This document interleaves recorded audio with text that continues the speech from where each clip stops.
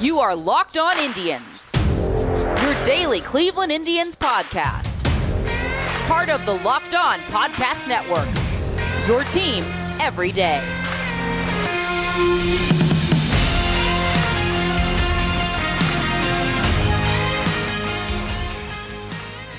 Hello, everyone, and welcome to Locked On Indians. I'm your host, Jeff Ellis. I won't go through the litany of places I've written. I've written at a lot of places. We'll leave it at that. Before I started running this podcast, where we are approaching 500 episodes. Hard for me to believe. If there's anyone out there who's actually listened to all 500, hit me up on Twitter at JeffMLBDraft. I'm just curious to see if that exists or not. But if you're there, or if you've listened to 100 episodes, thank you. If you listened to one episode, thank you. Honestly, I appreciate it. So we actually have quite a bit to talk about on the show.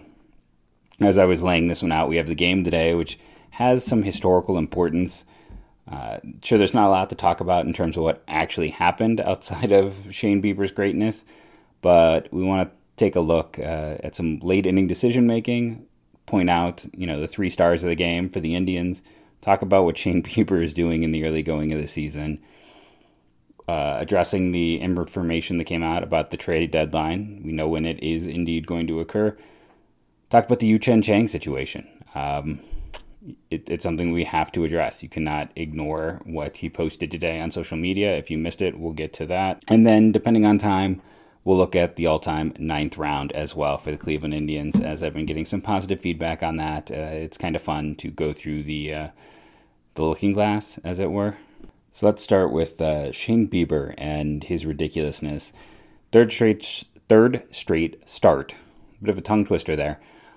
With 10 or more strikeouts. Because he did that, he has become the 6th pitcher, joining Garrett Cole in 2018, Rich Hill in 2015. Rich Hill is which one of these is not like the other in this group.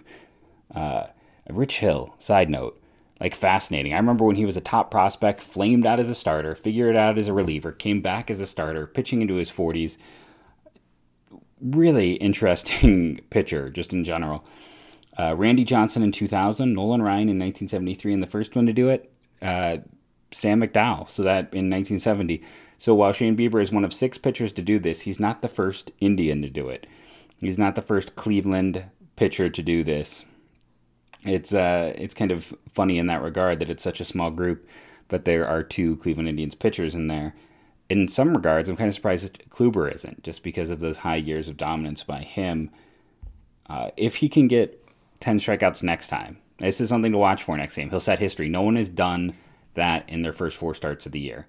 So if he can get another 10-plus strikeout game, he will be the first pitcher in Major League history to ever do that in their first 4 starts. That's impressive. This whole game was impressive. 9 innings, 3 strikeouts, 1 walk, 1 hit by pitch, top of my head, so hopefully I got those all right. Jumping over to the box scores to talk about it. But what a performance against this White Sox team. 11 strikeouts. He's your star of the game. There's no doubt. I don't know how I feel about 113 pitches. That's a lot in the early going of a season. I know he's cruising, and you're letting him go out there. Even had a pickoff in this one. And what more can you say? For anyone who was stressing after the first start of the year, I hope that oh, yeah, that wasn't needed. He's just, simply the best, better than all the rest, right? We can just leave it there. You don't need me to go any further in that. But I believe right now that is where we are with him. James Karinchak with his first save of the year after going to Class A the day before. He comes into the situation where they have that runner on second. Does not allow anyone to reach. Gets a strikeout. Still is not allowed a earned run this year. He is clearly one of the other stars of the game. And I think your third star, as it were, has to be Roberto Perez. One of 2 hitters to reach base twice in this one. It's him and Eddie Rosario. And let's talk about one of those times he reached base, because this drove me bananas. So he walks against Giolito, and they take Giolito out after this. So now you're facing Evan Marshall, who he got them out of the bases loaded jam the day before, but he's still the weakest of those back end arms for them. He's someone the Indians let go. You can probably find me railing against him during his time in Cleveland. But Perez reaches. You've been struggling the whole game to get on base. So what do? You got Roberto Perez too, who's not a good runner, who's glacially slow. So you sacrifice him to second because you know what happens when you get Roberto Perez to second? On a single, he still doesn't score. And on a double, he still may not score. You're not getting Roberto Perez to second is only like someone has to really hit the ball for this to matter. You giving up an out to get someone that slow to second base doesn't give you anything. It's just giving away an out. And to make it even worse, you're doing that so you can bring up your fifth, sixth outfielder, a guy who still doesn't have a hit, a guy who has the worst hitting statistics on the team, a guy who would proceed to go 0 for 4 with 3 strikeouts today, and Ben Gamel, who has just looked... I mean, it's gotten to the point watching him play where I'm like, okay, go back to the Luplow experiment. Let him bat against right-handers because it can't be worse. I mean, like, this is what we're running out there. Why are we not using Daniel Johnson? I understand there's not a minor league season right now. Is he really getting more reps down at the alternate site? But again, 2 thought process here that just make my mind hurt. 1, a sac bunt to move up a base runner who isn't going to score on a single anyways. So what's the point of that? You're giving away an out for a guy who can't score on a single. And then the next guy up is, and of course you have him still hitting leadoff because the rule is your center fielder has to hit leadoff. I mean, I know it's an antiquated rule, and I really wish that Major League Baseball would change it. But because they started the year with Luplow playing center field, now your center fielder has to hit leadoff the entire rest of the year. That's the rule, right? Because if that's not the rule, then there's no logical sense to have Ben Gamel hitting leadoff. It is mind-breaking that they're like, no, let's keep him there. Why? What does he bring? This is a guy who has not been a productive hitter. When they brought him into camp, I talked about how it's been a while since he's really, truly been a productive hitter. And, okay, so you throw out the 2020 data, which actually was better than his 2019 data. And all of his data for his career shows him to be a below-average hitter. He's a platoon guy at best.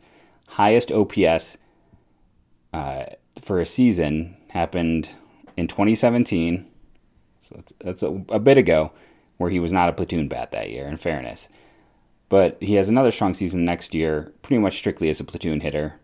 And then after that, he's been a below-average bat, who's a below-average defender in center. Ben Gamel getting these center field at-bats, I'm just sitting here rubbing my forehead like, why? And then why lead off? But I mean, this whole... it's so frustrating because it doesn't make any sense. Gamel lead off, and then, like I said, the set of plays. Great, Roberto Perez is continuing to have a good start to the year. He walks. We have a runner on base. Finally, Giolito's out of this one. We got a chance. I know Jimenez isn't hitting, but let's just go ahead and get an out so we can move a guy to second base who can't score on the single, so we can have a guy who's the worst hitter on the team up. Oh, it's perfectly fine. Let's just go to 2 outs with Cesar Hernandez there. Let's just move to that, and that inning ends. I mean, the whole decision-making in that one, and just the decision-making, again, there's no reason in the world you have Gamel hitting leadoff. It's bad lineup construction. It's a bad roster construction. Another rough one for Jose Ramirez in this one. Back-to-back games, all of a sudden his OPS has dropped like 2, because it's early season, small sample size, but a 200-point drop in the early going between these last 2 games. Hopefully he will start to kick it up very soon. But nice thing is Eddie Rosario's had these 2 strong games. Roberto Perez continues. Roberto Perez has the second highest OPS of any everyday player. Luplow is technically higher. And Franmil, unsurprisingly, with his hot start against the Tigers, is the highest. But Roberto Perez, a bit of a silent killer so far, and we'll have to see if he can keep it up. Again, go back to that first half of 2019. If you can get first half 2019 Roberto Perez, he is worth more. He's a steal. And you're getting not just like Gold Glover, high-end, Gold Glove, high-end performance, but you're getting a guy who's going to be good for 25, 30 home runs. I mean, that's amazing. he all of a sudden becomes one of the top 3 catchers in baseball if he is first half 2019 before injuries got to him. Now, the problem have been injuries in 2019, injuries in 2020. Will the health be there? I don't know. But if he can stay healthy and he can be that version, this is huge for the Indians. It's more than found money. It's a found all-star. It's getting a guy who's going to be at a premium position, doing premium production both offensively and defensively. And of any development in the early going, this is what I'm most excited by, because it's like having in football the elite high-end tight end. There's only 2 or 3 of those guys, and they make a huge difference because it's hard to cover them. You have to specifically game plan for them, but most teams don't have that. When you have that catcher who's a threat, that just changes your lineup completely. And for the Indians, that this is a situation where they could be, fingers crossed, walking into that situation for the rest of this season. Have you been to Built Bar recently? There's always something new on Built Bar. Let's go there right now and see what is new. I feel like every 2 to 3 days you go there, you're going to find something brand new and interesting on the Built Bar website. How about the new Built Bar Boost? Limited time order right now, strawberry guava boost. I've been using kind of the basic boosts every day. I did order the root beer one because I'm a bit of a root beer fanatic. But it's okay. I think I prefer more the basic ones. I got to be honest. The lemon one is the one I prefer the most so far. Lemon always goes well in your water, and it's, for me, I finish my morning coffee, which is honestly in a giant cup. So I'm drinking about 3 to 4 cups of coffee. I'm transitioning after that to the Built Bar Boost. And it's another great way to get some energy and also to get vitamins and all that great stuff. And that's what's one of those things with Built Bar. There's just so much there to get. Go get a mixed box. Find out what you like. Find out what's for you. BuiltBar.com. Remember to use that promo code LOCKEDON15. It's all good there. Go check it out. Everything's great. I enjoy the products immensely. Promo code LOCKEDON15. Save that 15% over at BuiltBar.com. Locked on today. I'll probably talk about that Shane Bieber start. What a start. What a game. Go check it out for yourself with host Peter Bukowski. All the news you need every day. Locked on today. So I'm back from a commercial. I had been fading that out a bit, but apparently I'm bringing it back. We talked about the game. Again, the performance is high there. I did get a question on Twitter from DB Sice asking what's going on with Bryan Shaw. Now, I don't have all the velocity has been up a little. Yes, he asked about that. Specifically, why has Shaw been so good in the early going after being, left for dead since he left Cleveland? One of it is, I think we learned an important lesson: never go to Colorado. I've had some good visits there, but if you are a pitcher, Colorado is death. Just don't go there. Why is he successful so far this year? It's small sample size. Let's be fair and honest about that up front. Things can very easily change. It is weird that his max exit velocity is low, but his average exit velocity is good, 84 percentile. But here's where it really gets. His hard hit percentage, the number of times he is getting hit hard, he is at the 99th percentile, so no one is hitting him. He is not getting hit hard at all. Chase rate is high, which is good, because when guys are chasing, that is often, do I have to explain why hitters chasing at pitches is a good thing? 93rd percentile, whiff percentage is 87th percentile. Expected batting at 78, K percentage at 60, expected ERA 56, barrel percentage, walk percentage, not as good. Those are high 20s and 30s. But right now he's being effective because no one's hitting him hard and guys are chasing his stuff. So I would say with the chase, the average miles an hour on his fastball is 93. It's nothing super high. But I would wonder if he put in some work and there's maybe more spin or more tailing action. Guys are chasing that pitch more. I don't know if it's a secondary offering that is causing that, but I don't think it's necessarily a huge jump in velocity. Just looking at the data, again, very small sample size, so I could end up being very wrong.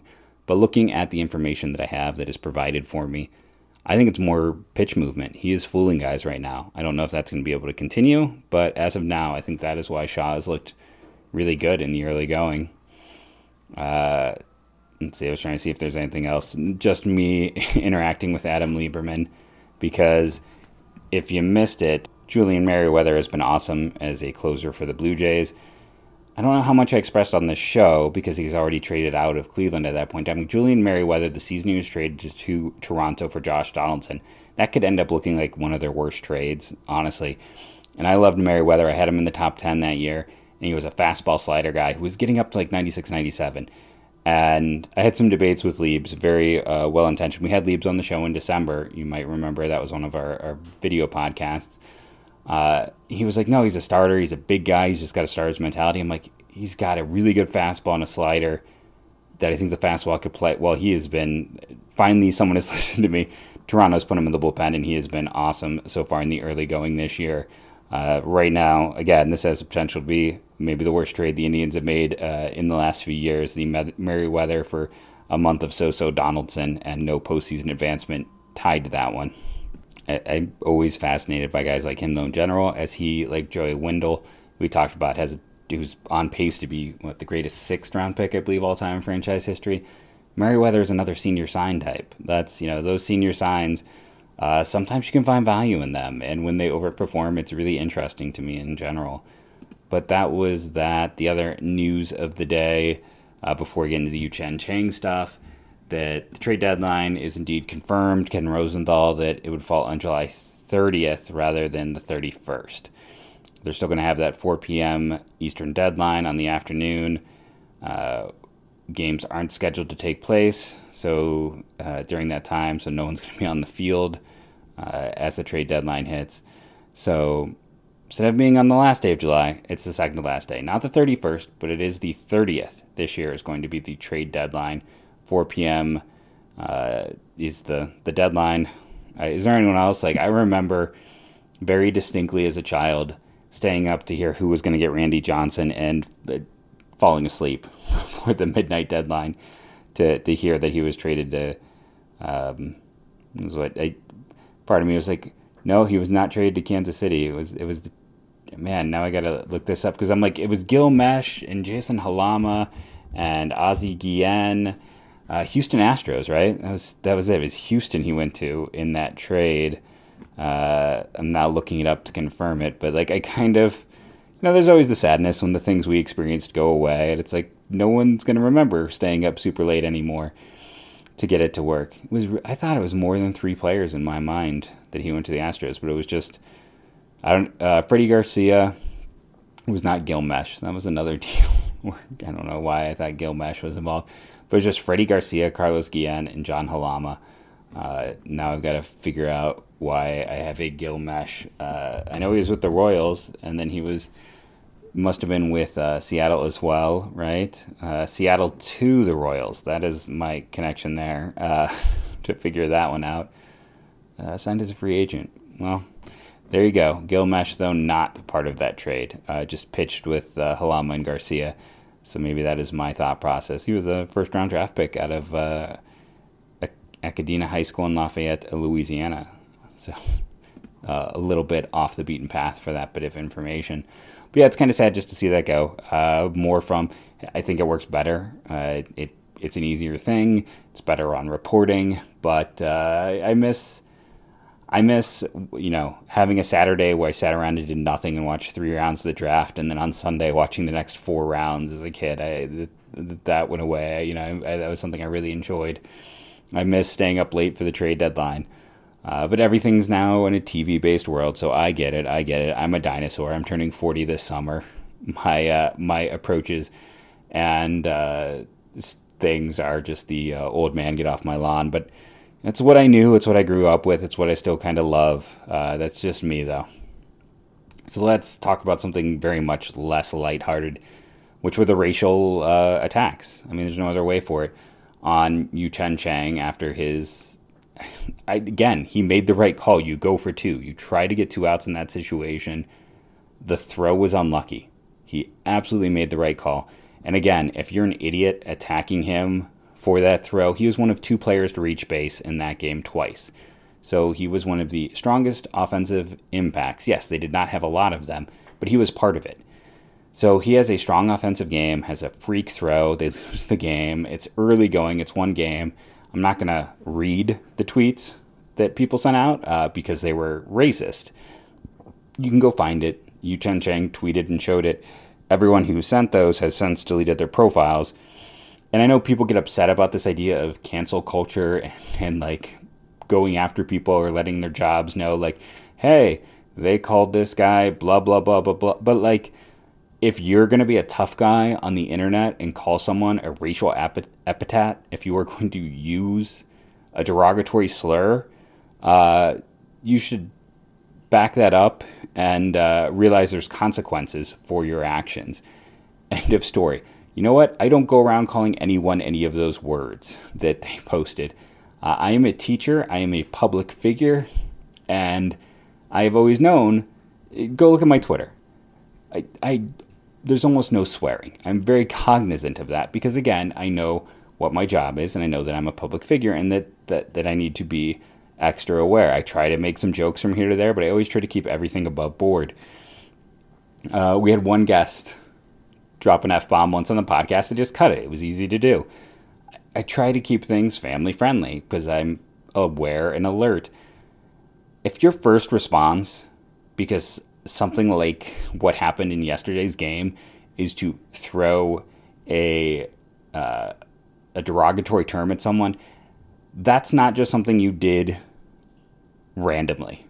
That comes from a place of you use that term. That term doesn't just come out, I just wasn't thinking and I was mad.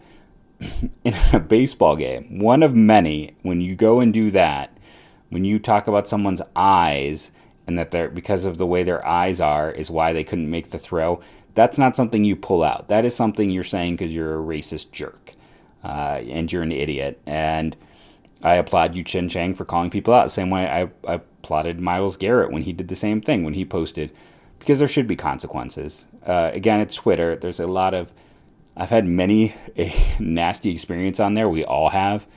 And we shouldn't have to stand for that. We shouldn't have to be insulted.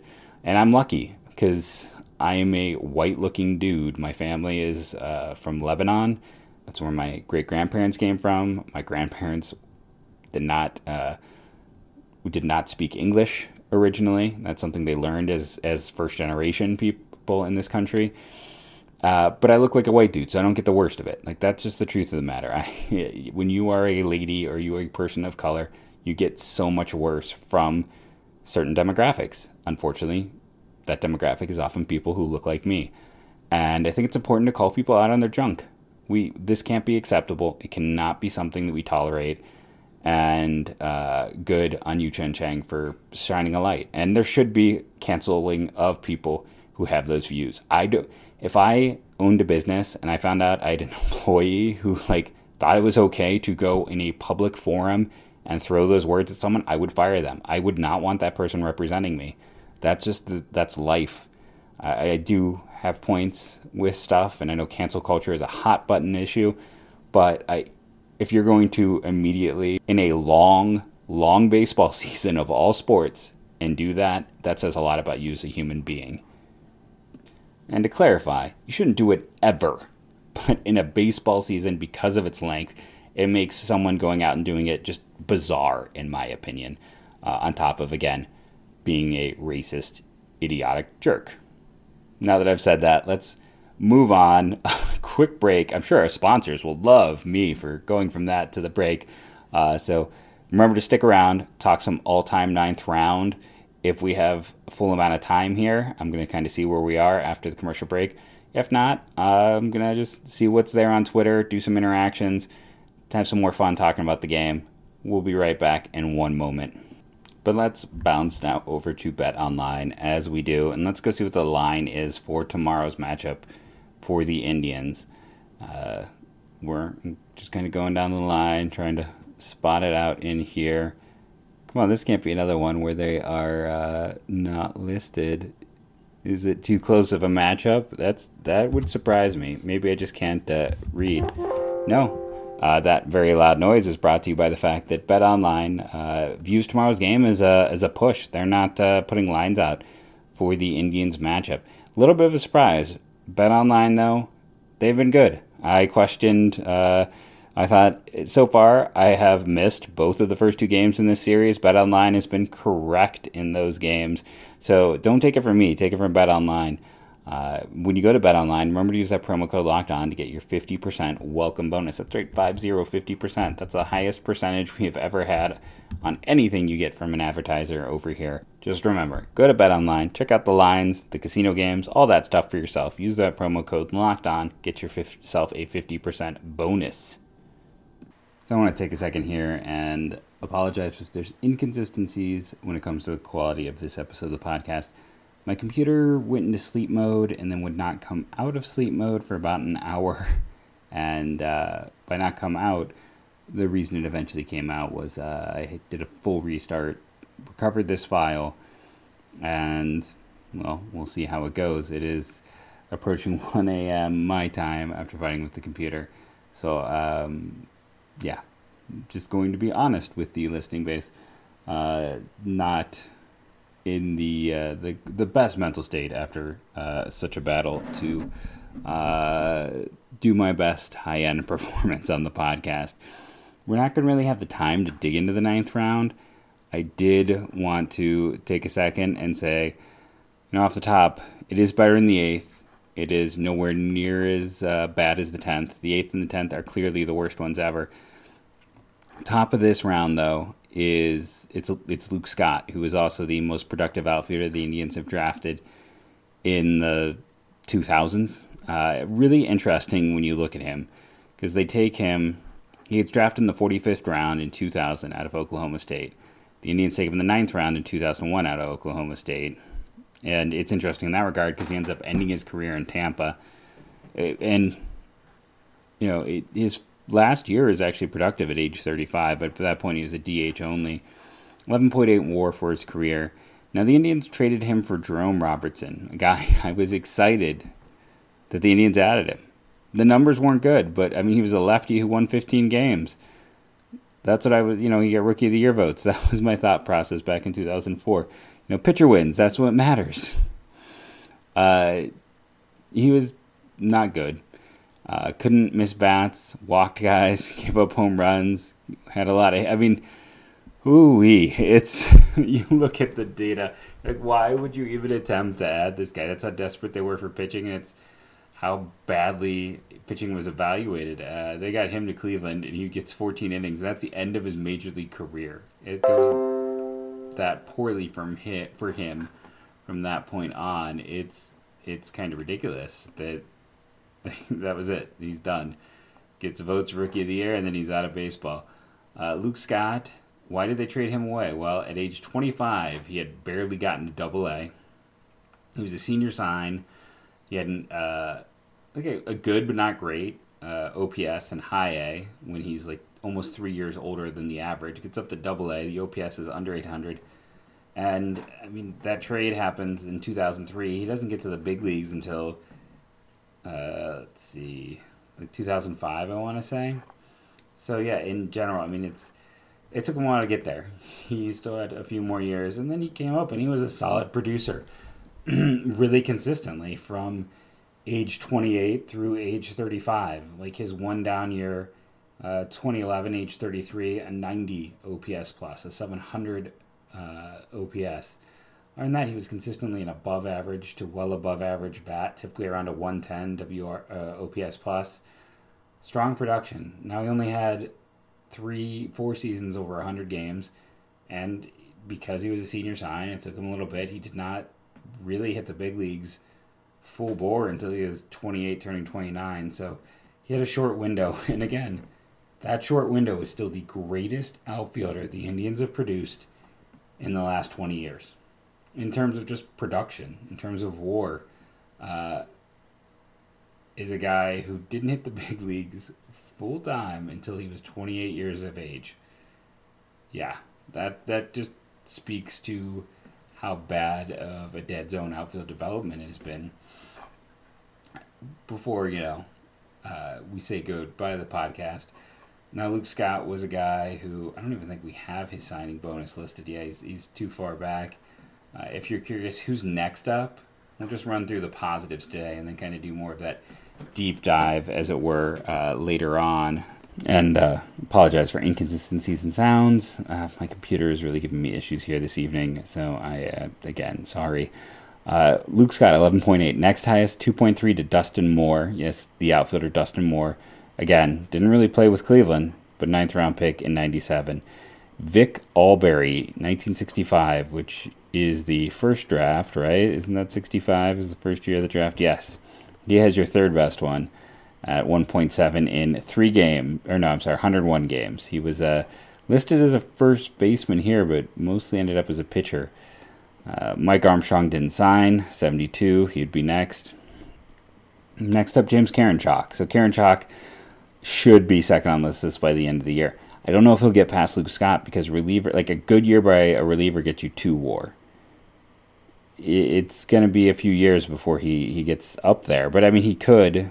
He's going to need 6 very strong years to move up these ranks enough to take over the top spot. Next, Thomas Pannone in 2013. Chris Beasley in 84. 85, Luis Mendia. 68, Larry Johnson. Sean DePaula, I thought he was going to be a big part of the Indians' bullpen future. 96. 95, Mike Edwards. Vic Coral in 67. Preston Guillemette in 2009. Brett Merriman in 88. And Tommy Gregg, who they did not sign, in 81. Most games in the bigs in this grouping. That belongs to Luke Scott, followed by Dustin Moore, then Tommy Gregg. Players with over 100 games. That's Albury, the previous 4 mentioned, and Mike Edwards. Again, not the strongest of groups across the board here. Karinchak has a chance to be the star. I mean, he does. He could be someone who accumulates enough value. 5 biggest contracts: Will Bartlett from 2019, Brian Eichhorn from 2018, Alexis Pantejo from 2014, James Karinchak in 2017, Hosea Nelson in 2016, but he is also Jordan Smith, Jordan Cooper in 2011-2010 are tied with Hosea Nelson.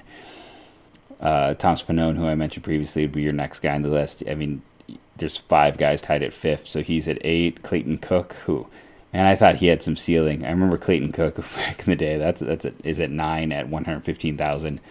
Chris Nelson, 112 in 500 in 2004, and then other name of note is Jared Godert in there, and then your low end signings, Jacob Lee had a good run in the minors for a guy who got 2,500, and then Devin Stewart, 2015 for 5,000, another low end guy.